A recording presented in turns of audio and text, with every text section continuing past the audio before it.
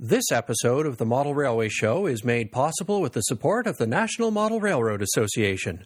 With free event and show insurance for members and clubs, we make it even more fun.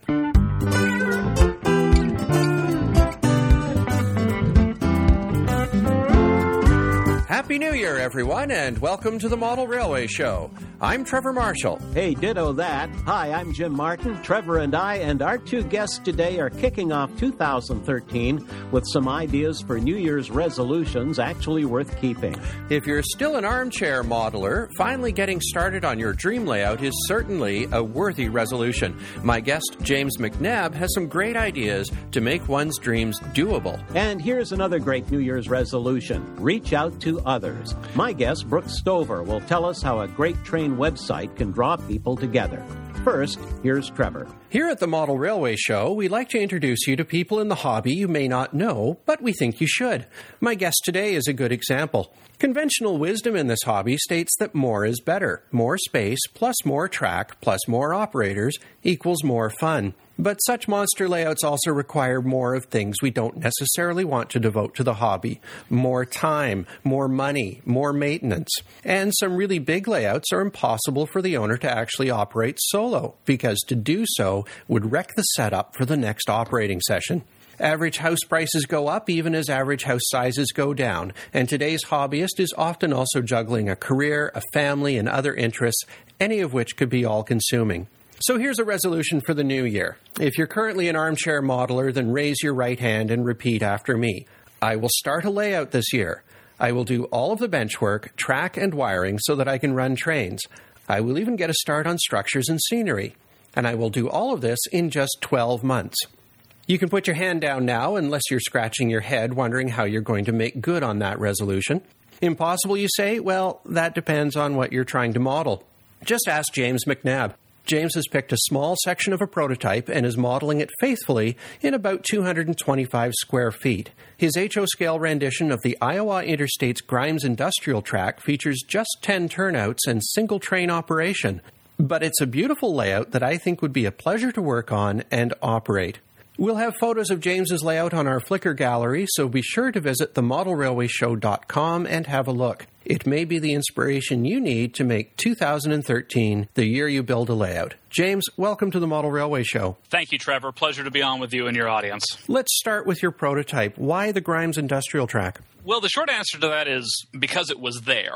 That is the ultimate reason to do any layout or any modeling endeavor, because you find something that you like and you say, I want to do that and I want to be a part of that. And for me, I moved to central Iowa about the turn of the century in late 2000 and started in a job in the Des Moines area. And my office was located about a mile from the Grimes Industrial Track. So I could actually sit at my desk at my window and rail fan. It was great because I was being paid to rail fan. And I just would sit there and watch these trains go up and down the line once a day, maybe 2 or 3 times a week, because it's a very small branch line. And that took my interest. And I said, what is this railroad? Let me find out more. And I did the research and kind of got to know the Iowa Interstate as an entire entity, and then the part of the Grimes Industrial Track that serves Greater Des Moines. And it just struck me as this is a really cool operation, and it just works well for me and for my philosophy of building and operating and maintaining a model railroad. I once worked in an office building that overlooked Toronto's Union Station, which had about 1,000 GO trains go in and out of it. It wasn't quite 1,000, but it seemed like that. So I'm glad I didn't have the same sort of desire that you did, or else I'd still be building GO train cars. I have to ask, is your office on your layout then? It is not. The road that my office was on is on the layout, but because of the narrow shape, I couldn't make it fit into the space. Although I can know that when I'm standing in front of Meredith Drive, I can look down on my layout and say, that's the view I saw out my window for the 4 years that I worked at that business. And so it's nice to kind of have that little moment enshrined on my layout. Well, I was going to ask if you looked at other prototypes and maybe why you rejected them. Obviously, having this right outside your window was really compelling. But before you took that job, did you have another prototype in mind or another layout in mind? Oh, absolutely. I think like all great model railroaders, you get inspired by the railroads of the world, period. growing up on the East Coast, I obviously grew up with the CSX and the Norfolk Southerns of the world, and especially the port operations around the city of Charleston, South Carolina, which is where I grew up. Then when I moved to Iowa to go to school, I was right on the Union Pacific Main Line, the old Chicago Northwestern that got bought by the UP in 1995. And so I would watch trains at college just shooting through Ames, Iowa, up at Iowa State. I was a big fan of the Great Big Rolling Railroad for many years, still am. But railroads in general are interesting to me. So I'm always fascinated by finding new prototypes and new locations. One of my favorite ones is also in Des Moines. It's actually served by a small line of the Norfolk Southern. And you would think, how did the Norfolk Southern end up in Des Moines, Iowa? Well, it was because of the old Wabash used to serve Des Moines. And over the years, it just kind of, became the Norfolk Southern. So I've always thought that was a really great operation. And then I always said that if I ever got tired of doing the Iowa Interstate, I was going to do the Norfolk Southern in Des Moines because I thought it was a great prototype to follow. But I just like trains at the end of the day. It sounds like you also like following a prototype that is a little unusual. It's not Union Pacific or CSX. Is that a fair comment? I like the out of the ordinary, the unique, mostly because I don't really want to have a layout like everybody else has a layout. Obviously, the Union Pacific, the Santa Fe, all the big 7 railroads, they're popular for a reason, but obviously it's like, oh, you're doing the Union Pacific. Oh, I know a guy who's doing the Union Pacific. I know a guy who's doing this in the Union Pacific and this and this and this. And there's nothing against that, and that's great, but I wanted to have something that was a little bit more unique. They would say, oh, that's James McNabb's layout because he's the only one that's doing it. And it's also a little bit of economics of scale and of building a layout. I would love to be able to model the Union Pacific main line across Iowa, but I would need more space than I could ever possibly afford, more locomotives than I could ever possibly build, more tracks than I could ever possibly maintain to do that in the way that I would want to do it. And so if I only have to model a single train 5-mile branch with 10 turnouts, I'm going to get that done in a reasonable amount of time and to a level that I enjoy without trying to bite off more than I can chew by modeling these super, class 1 railroads. And your layout space is fairly modest. I think we should tell listeners you've got about 12 feet by 18 feet, 8 inches. I think a lot of modelers would look at your layout plan and say, I would have packed a lot more layout into that room. As you mentioned, your design features very narrow shelves. There's lots of open aisle space, some fairly long runs of single track with no spurs or sidings, and only 10 turnouts and a single train a day. I have to admit, I really like what you're doing. It's my kind of layout. It's the sort of layout that increasingly I'm building. Every time I start another layout, it gets simpler and simpler. Why did you take that approach to layout design? Was it tempting to fit more into that room? Absolutely, it was tempting to fit more in the room, but I didn't need to. And that was one of the reasons I chose to do what I did. The 2 reasons. The first is that that's what the Grimes line is. It is a single track, straight line branch with only 10 turnouts, only 6 of which are currently active. The other 4 have been spiked and are out of service. It is a narrow, straight, up the line and back line. So I didn't need to add more track, add more turnouts because they weren't there on the actual prototype. If I started adding more track, I'd be no longer modeling the Grimes line. I'd be modeling something else. The other reason was, again, the space. Our house is 88 years old and it has an 88-year-old basement. And being able to completely renovate that basement into the perfect layout space was not in the cards and still is not in our cards to this day. So I had to make it work in such a space to fit that space. To get from our house to where our laundry room is, you have to go through the layout room. Well, I had to be able to carry laundry baskets back and forth. The furnace is on the other side of the layout room. If we ever had to get in there to get it or the water heater or anything else in our mechanical room out, I didn't want to fight with the layout. I didn't want to have to tear out chunks of the layout to do basic house maintenance. And so by designing it in such a way that you could easily move through the layout, it made life easier. It made living in a home and maintaining that easier, and it also was more accurate to the prototype. So no helixes around the water heater then or anything like that? No, yeah, absolutely. Like all good layout designers, I sketched a couple of dozen plans and,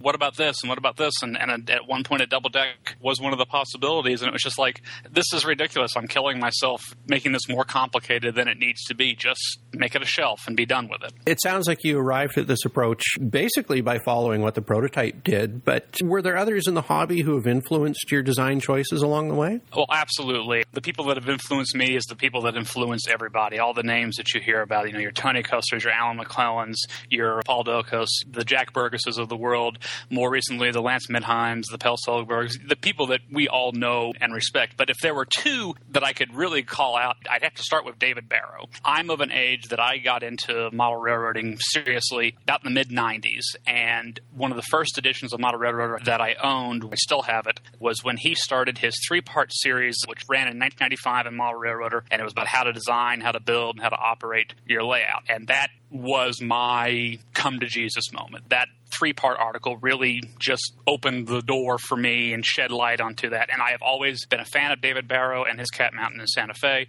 I feel that his approach towards designing and constructing and operating a layout is revolutionary, at least for me. I know a lot of people talk about the V&O story as kind of the Bible for prototype-based operations and a layout. To me, it was David Barrow's writing in that 3-part series in 1995. Anything that he has written, I have just devoured. I have the videos from the Alan Keller on the old Cat Mountain. I just think he's doing it right and always felt like he has done it right. So my design is very much influenced by his writings and his ideas in model railroading. On a more personal note, the second influence is my good friend Joe Atkinson, who is also modeling the Iowa Interstate. He models the Iowa Interstate's Subdivision 4, the west end, from Atlantic to Council Bluffs, Iowa. When I first got interested in the Iowa Interstate, he was on his way to becoming the preeminent modeler of it, and still is. His article was written up in the last edition of Model Railroad Planning, and he and I have become good friends. He has been my support system. I like to think that I've helped him with his layout, and I know that he has helped me with mine, because I can just sit there and go, what do you think of this? What do you think of this? What do you think of this? Because he's as knowledgeable about the Iowa Interstate as anybody could ever hope to be, because he's taken the time to do it. I noted that one of the links that we'll have for our listeners to show them your layout also has a feature on his layout as well, so listeners will be able to see what he's doing. That's perfect, yeah. Joe's got a masterpiece of a layout, and I've been over there to his house several times. He's been over to my house. We both operate on each other's layouts, and every time I go in there, I see that he's done something new, and I go back and go, well, I got to tear out something on my layout and make it better, because I got to try to keep up with him and what he's doing. Let's talk about your layout a bit more. You started the layout in May of 2011, and one of the things I noticed when I was looking at your layout online, I came across your blog on Model Railroad Hobbyist on the forum there. We'll have a link to that in the episode guide for this show, so listeners can have a look at that. And I'm impressed at how much you managed to accomplish in a little over a year. How much time do you typically get to spend working on the layout or at your workbench making projects? It's hard to really know exactly how much time I do, because I don't really have a set schedule or a set time. I have a tendency to kind of work in fits and spurts on both the layout or at the workbench. And so I'll get down there and for a couple of days just attack it for an hour or two at a time, and then I'll finish something, and then I'll step away from the layout for a while and just not even walk downstairs if I can. So it's just kind of the way I work, just kind of little moments of sheer panic followed by moments of I'm not going to touch it. Actually, as we're doing this interview right now, I just kind of finished stepping away from the layout for a very long period of time. For me, it's been a good 6 weeks since I've done something on the layout, mostly because of some home renovations that we were doing and also because of just the rest of life getting in the way. And within a past week or so, I've finally kind of gotten back and said, I need to build something. I need to make some progress on there, and have gotten back into the layout and started building again. Hopefully this discussion will get the juices fired up and you'll get back in there and do some more stuff. How much of the layout do you consider finished, and what major projects do you still have to do on it? The nice thing about the layout is that it's really gave me the opportunity to start small and work up from a scenery and a construction technique. I was lucky that I went in and was able to build all the bench work and get all the track laid in and running and wired so that I had an operating layout, admittedly on bare foam. And then I've been going back and slowly taking a scene by scene by scene and building it up. The way the Grimes line works is that it's considered an urban short line or an industrial short line, but I've always referred to it as a suburban short line because it cuts a lot through not real heavy industrial area, but more wooded greenbelt type stuff. So all the greenbelt stuff is done, and now I'm getting into more of the industrial areas, which take more time because it's easy just to put down some static grass and some trees, and now I've got to actually start building some significant structures. I would say I'm about 30-35% done on the layout. Now it's just going to slow down a little bit because I've got to spend more time working on a single building as opposed to scenicking, 15 feet of right-of-way. Just like with any layout, there are countless other projects that will take me years to complete. My car fleet is woefully inadequate, both from a mechanical and from a look standpoint. I've started the process of getting my car fleet to better represent what exactly was used on the Grimes line during my modeled era, and so I've got boxcar after boxcar that needs to be re-stenciled and weathered and upgraded with couplers and upgraded with wheels and all the usual stuff that you do. So that's going to take me a while just because it's not something I enjoy doing. And there's always the little projects, the little details, the little things that are a boon on the smaller layouts because you can actually take the time to do it. But I can see spending the next couple of years working on this layout until I would even consider it finished, if any layout is ever finished. You've mentioned that upgrading boxcars is something that maybe isn't on the top of your list of things to do. Are there any favorite aspects of the hobby for you? Anything that you'd love to avoid if you could? I think I'd love to avoid it all at some point if I could. With any project, there's always that one thing that drives you insane. In my career, I'm a television producer, so I'm always happy when a project comes together and is completed and I can stand back and say, we did this, this was created, I had this role in this. And that's kind of how I feel of any kind of hobby or modeling, is to be able to stand back and say, look, I did this. So I don't think there's any particular aspect that I enjoy more or that I dislike more. It's just wanting to get started on it. And once I get started, I'll finish it and say, all right, that's done. I can move on to something else. I'm not a big fan of scratch building just because I don't consider myself that type of modeler. I'm more of an operator than a modeler, but I need to do it because that's the only way I'm going to be able to get the layout I want. So each project has its own unique adventures and challenges. How are you going to approach the scratch building for structures then? Are you going to focus on scratch building the structures that are maybe key industries and then use kits for some of the fill-in material? Or I think I'm going to probably do almost everything scratch built using just some basic photo wallpaper techniques that have become in vogue in the past couple of years. There is no kit on the market that works for the Iowa Interstates for the Grimes line. I can take bits and pieces and parts and make them into something, but by the time I buy a Walthers kit and kit bash it, the money I would have invested that I could have spent on styrene and photo paper for my printer and gotten a better model of what was actually there. Well, let's talk about the Tramp now. That's the name of the assignment that works the Grimes Industrial Track. Is that the employee's name for the job? It is. The Iowa Interstate, like all great railroads, has some great employee names for some of its trains. We've got rovers and rockets and all sorts of other creatures running up and down the line. But the Tramp is the one that serves the greater Des Moines area. And it's an interesting train because you got to think of it kind of like Air Force One. Air Force One is not a specific airplane. It's whatever plane the president happens to be occupying. And that's the way the Tramp works. Just before my modeled era, about 2004, Des Moines was served, and the Grimes line specifically, was served by a dedicated Des Moines switcher. It was labeled train DMSW. It would serve the Grimes line. It would serve the interchanges in the Des Moines area, and it would kind of every once in a while venture out to some of the industries just beyond Des Moines, but it was based in Des Moines. By the time that I came to my modeling era, the Iowa Interstate's traffic patterns had changed, that they started having the Grimes line served by the Newton switcher train NTSW. Newton's about 30 miles to the west of Des Moines.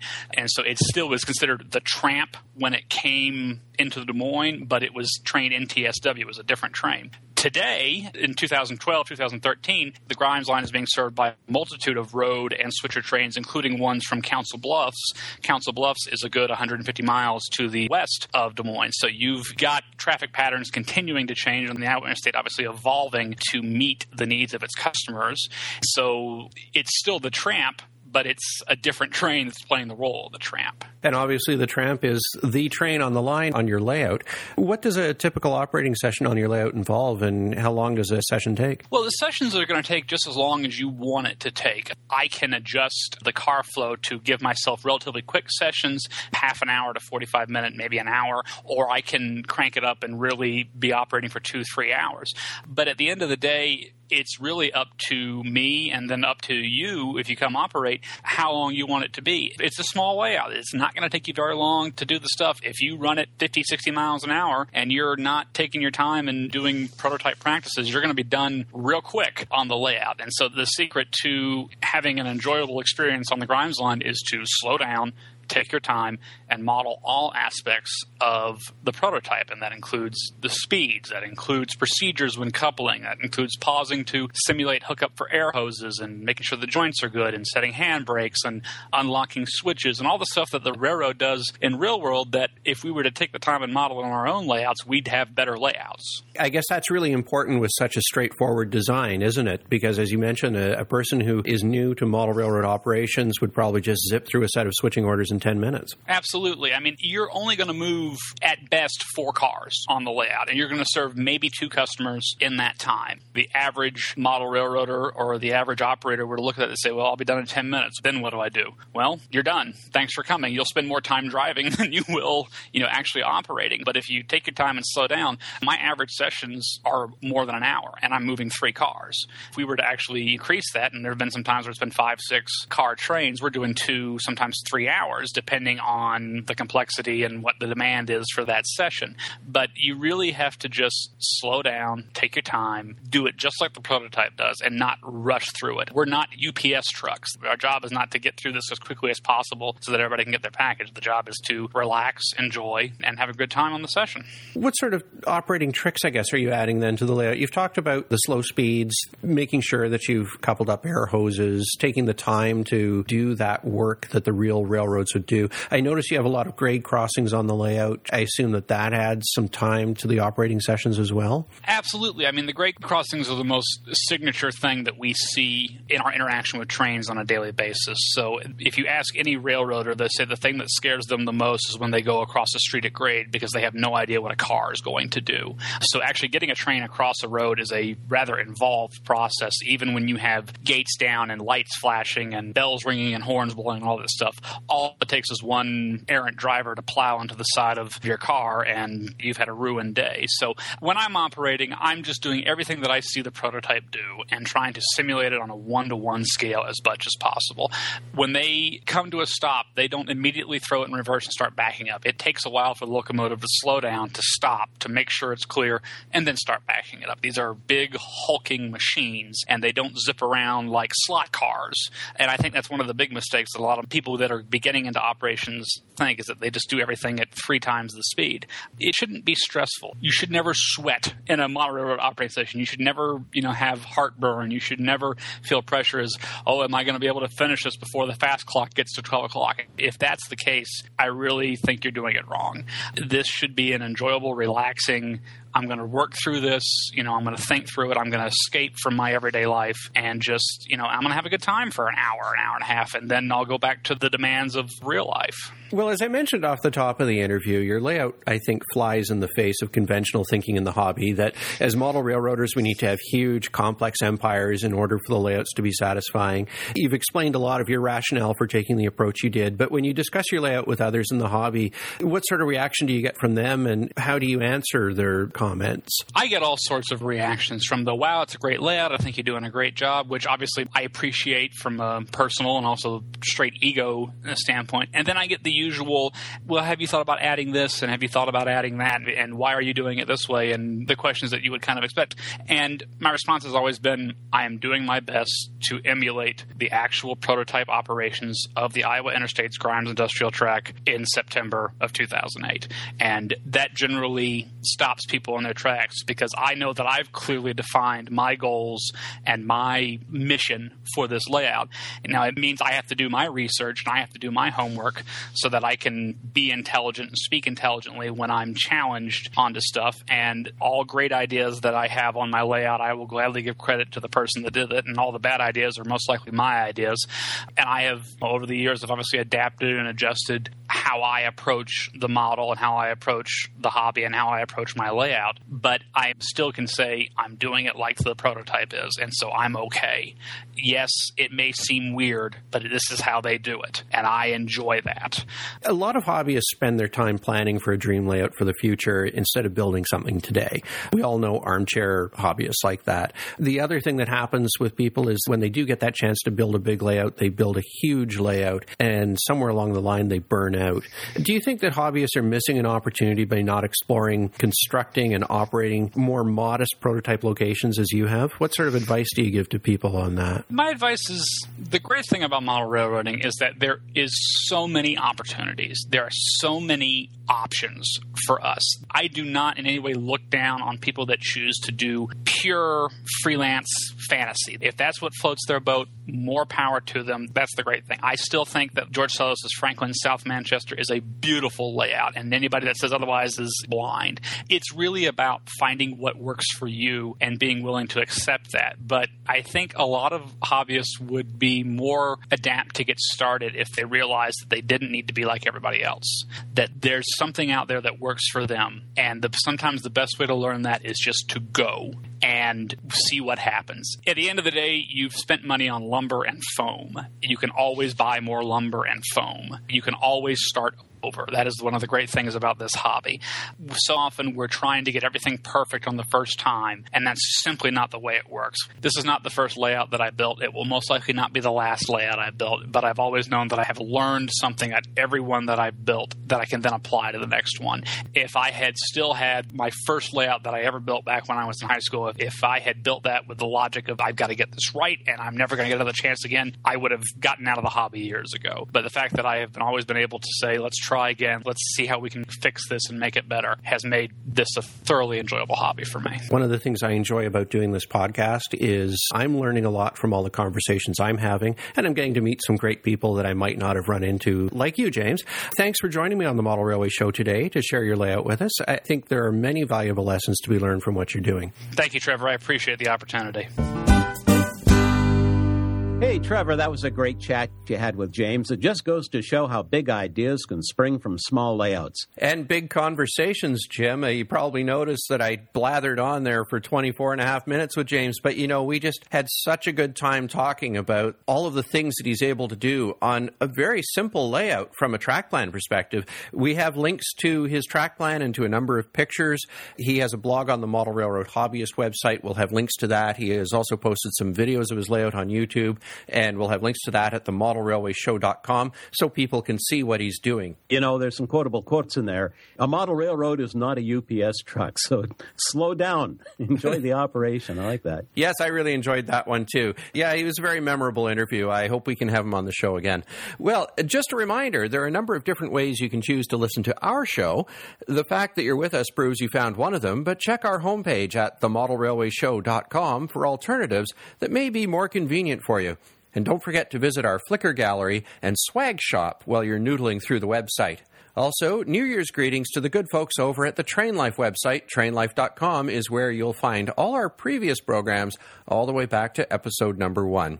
Well, it's Jim's turn now as he talks to a fellow S-scale modeler. More and more model railroaders are building their own websites, but if they want to see the full potential of one, they should visit Brooks Stover's Buffalo Creek and Gauley website. We've made it easy for you. You can simply click on the link on this show's episode guide and then be prepared to stay a while. Pack a lunch.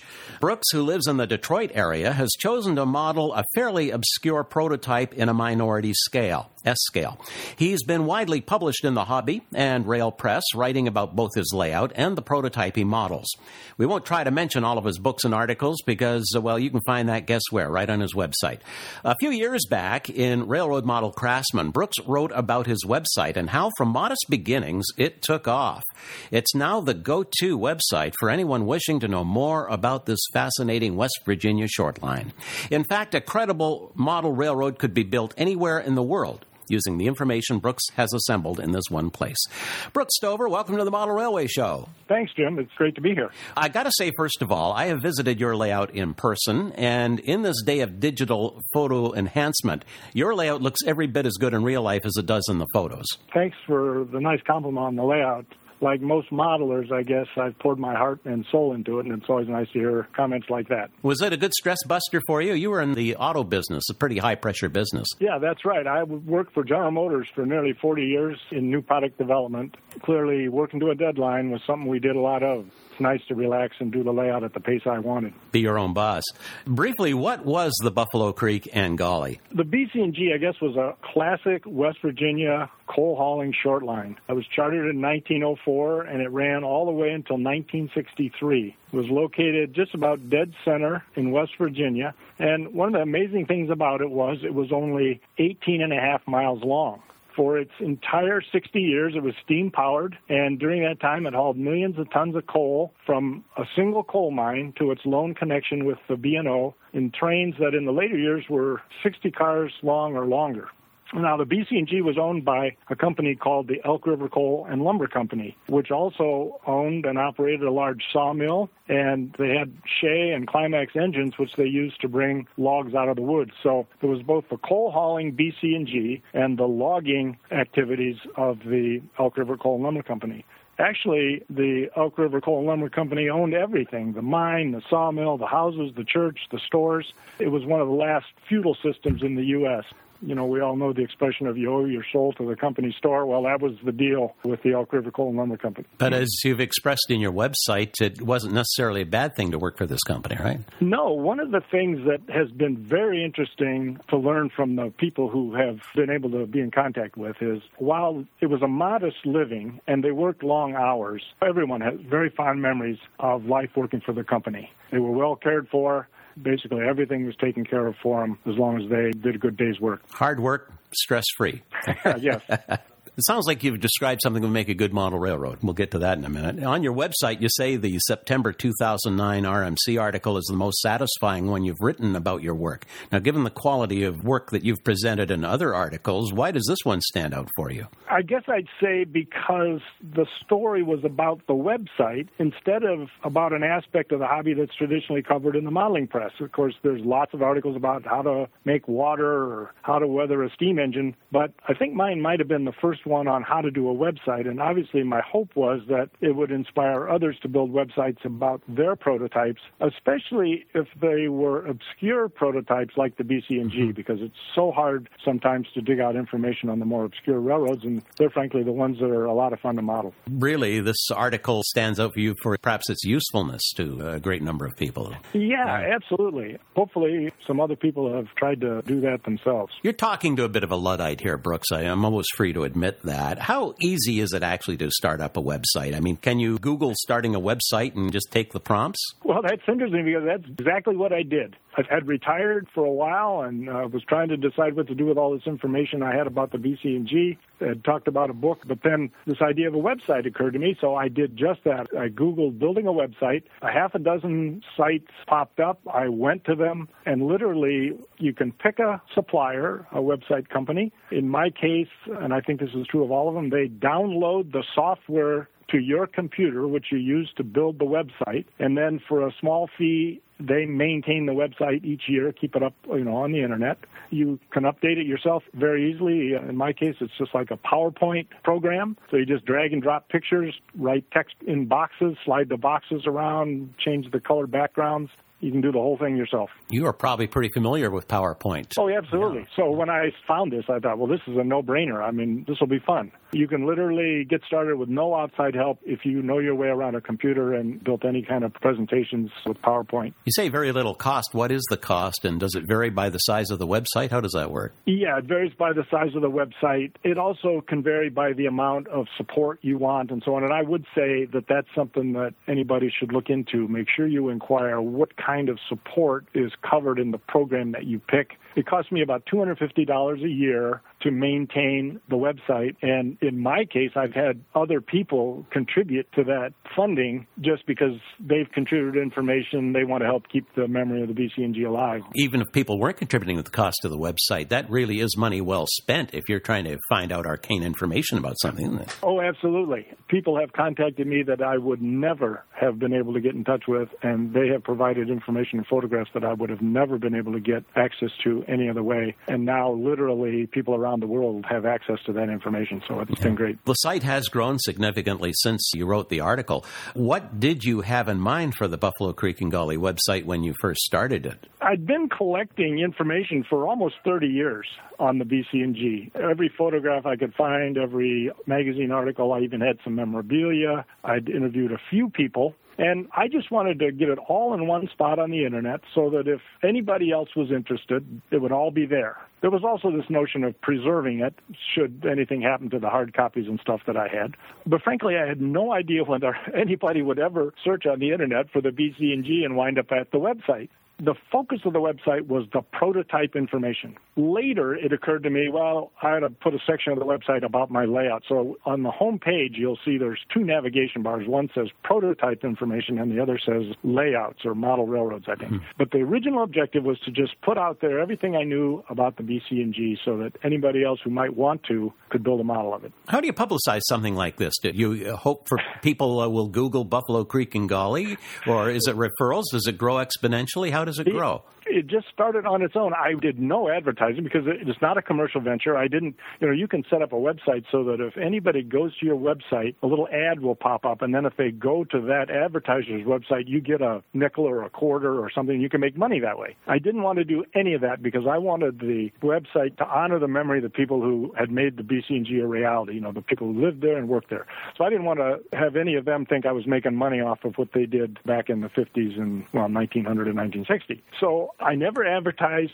and it just was by word of mouth. I would tell my friends, they would tell their friends. Then, of course, after the 2009 article in RMC, that got a lot of exposure, and now pretty much anybody who knows the railroad knows that I have a layout, knows that I have a website.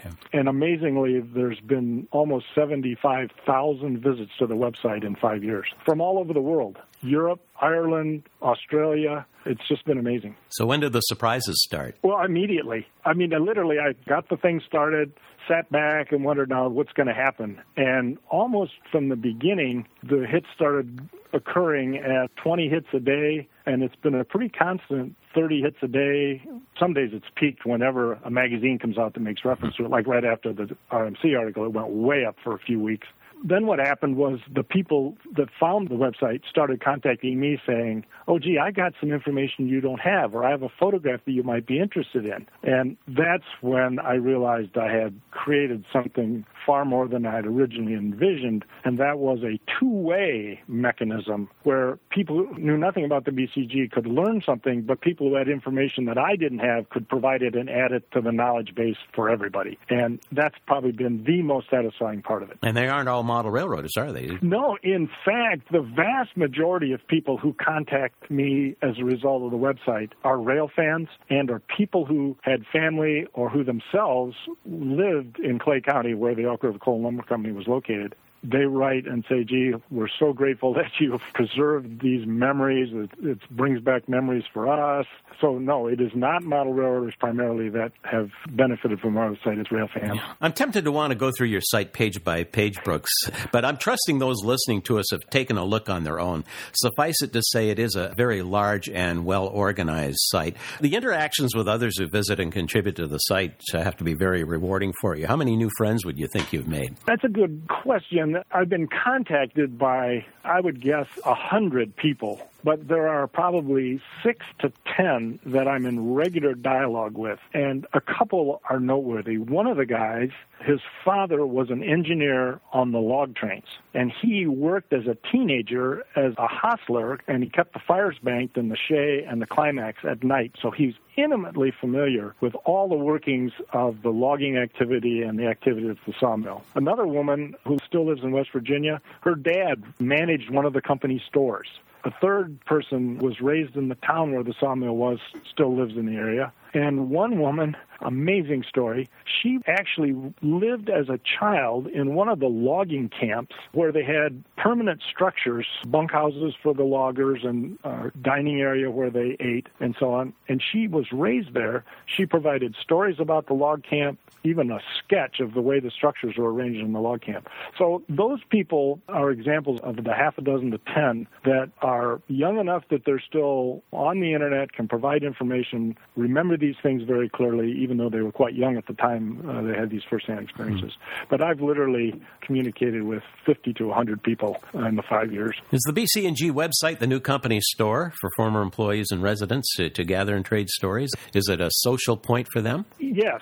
I've had a number of people, as I suggested earlier, express gratitude that this forum was created where the information could all be preserved and shared. And interestingly, at least in one case, some people who had not been in touch with each other in 40 years got together because one of them posted a note in the guest book on the website. Somebody else saw it and contacted the other person via email, and the one person had moved, I believe, to Colorado. The other person was still in the East, and so they got back in touch with each other after all these years being apart. So those are the kinds of things that I never anticipated would grow out of the website, but that's been one of the very satisfying parts of it. I've had people contact me and say they would like to contribute something to the BC&G Museum, as if I am a museum, and I have to write back and say, no, I'm just one guy interested in this railroad and taking the time to put this information together. Now, you're kind of like these classmate websites, aren't you? Your layout's pretty much finished now, and I know you have this huge website, which you and others are feeding on a constant basis. Is this now primarily how you practice the hobby? I would say no. For a period of a couple of years, it took intense effort. New information was flowing into the website at a ferocious pace. And so I was spending most of my hobby time on the website. Now the information has slowed down substantially. For example, I have, in probably 2 years, not seen a photograph that shows a part of the railroad I'd never seen before. New information is getting scarcer and scarcer. I still have a lot of projects on my layout. I host operating sessions regularly, and that's frankly the most satisfying part of the hobby for me now, is watching others enjoy the layout. I also enjoy photography and photographing now other people's layouts to help them get exposure of their good work as well. I still spend probably a couple hours a week on the website, adding, improving, but it's just one part of my modeling hobby. This is perhaps a good time to congratulate you on your photo work. You belong to the Southeastern Michigan S-Gagers. Their modular layout won Best in Show over 24 other layouts in Grand Rapids this past summer. And I just want to mention to folks that layout now has a cover story in the November 2012 issue of NMRA magazine, you and Gaylord Gill. So hats off for that as well. You've given us a lot of good information here, Brooks. Have we missed anything on how to go about starting a website for those who are thinking of it? I would just restate maybe what I said earlier. First, look at the software that their host company would provide and make sure you think it's something that you'd feel facile using. I think if you had to depend on somebody else to update the website for you, a lot of the fun would go out of it. And then make sure that they provide the technical support you need, because getting started, there'll be lots of questions. The only other thing I might mention is I created a separate email address for anyone who wanted to contact me as a result of the website, and I keep that separate from my other personal business, both from a security standpoint and just so all the stuff related to the website comes into one mailbox and I can ignore it until I'm ready to sit down and say, okay, what have I got in my inbox as a result of the website? Good idea. Brooks Stover, thanks for being with us. You have your own books and videos about your layout and the prototype. We'll just mention folks can find them right on your home page, and they know how to find that. We want you back on the show next time, Brooks, to talk specifically about your modeling philosophy, which is a chapter in one of your books that I think should probably be required reading. Think you can join me for the next show? Absolutely. I'd look forward to that. Looking forward to it myself. Thanks. Thanks, guys. Well, Brooks' website is one of the most extensive I've seen, Jim. Like I advise, you got to take a lunch because you can spend a lot of time in there. Brooks is really a widely published guy, too. I mean, he's been in great model railroads. Most recently, the November issue of Model Railroader, he's been in RMC. This summer, the NMRA magazine and the S-Gauge Dispatch. So he gets around. Yeah, he's like you. He's every time I open something, I see his masthead. Well, I wouldn't say that. He's writing a lot more than I am, that's for sure. But I'm busy doing this podcast.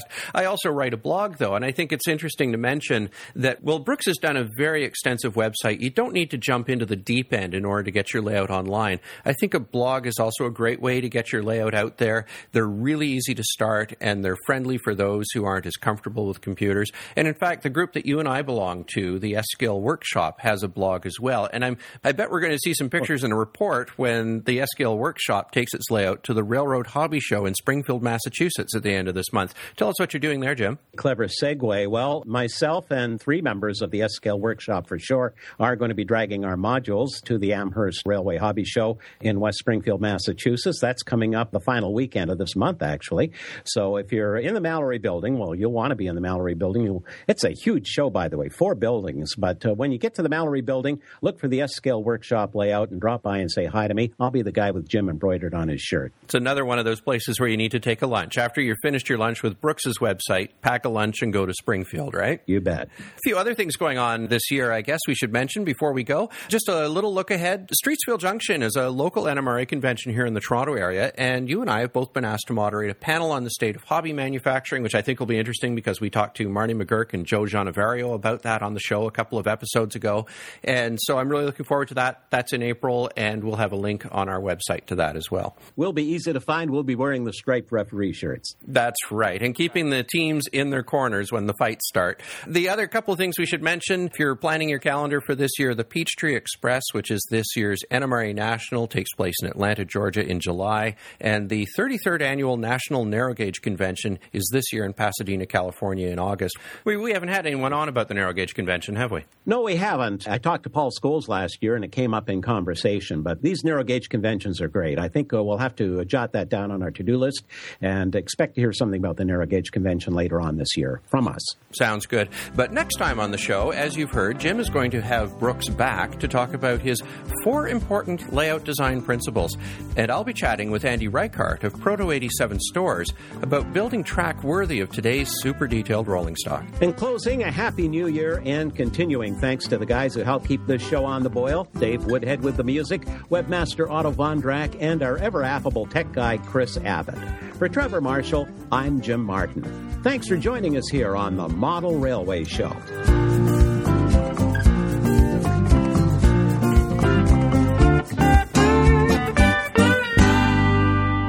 I think this is wandering too badly.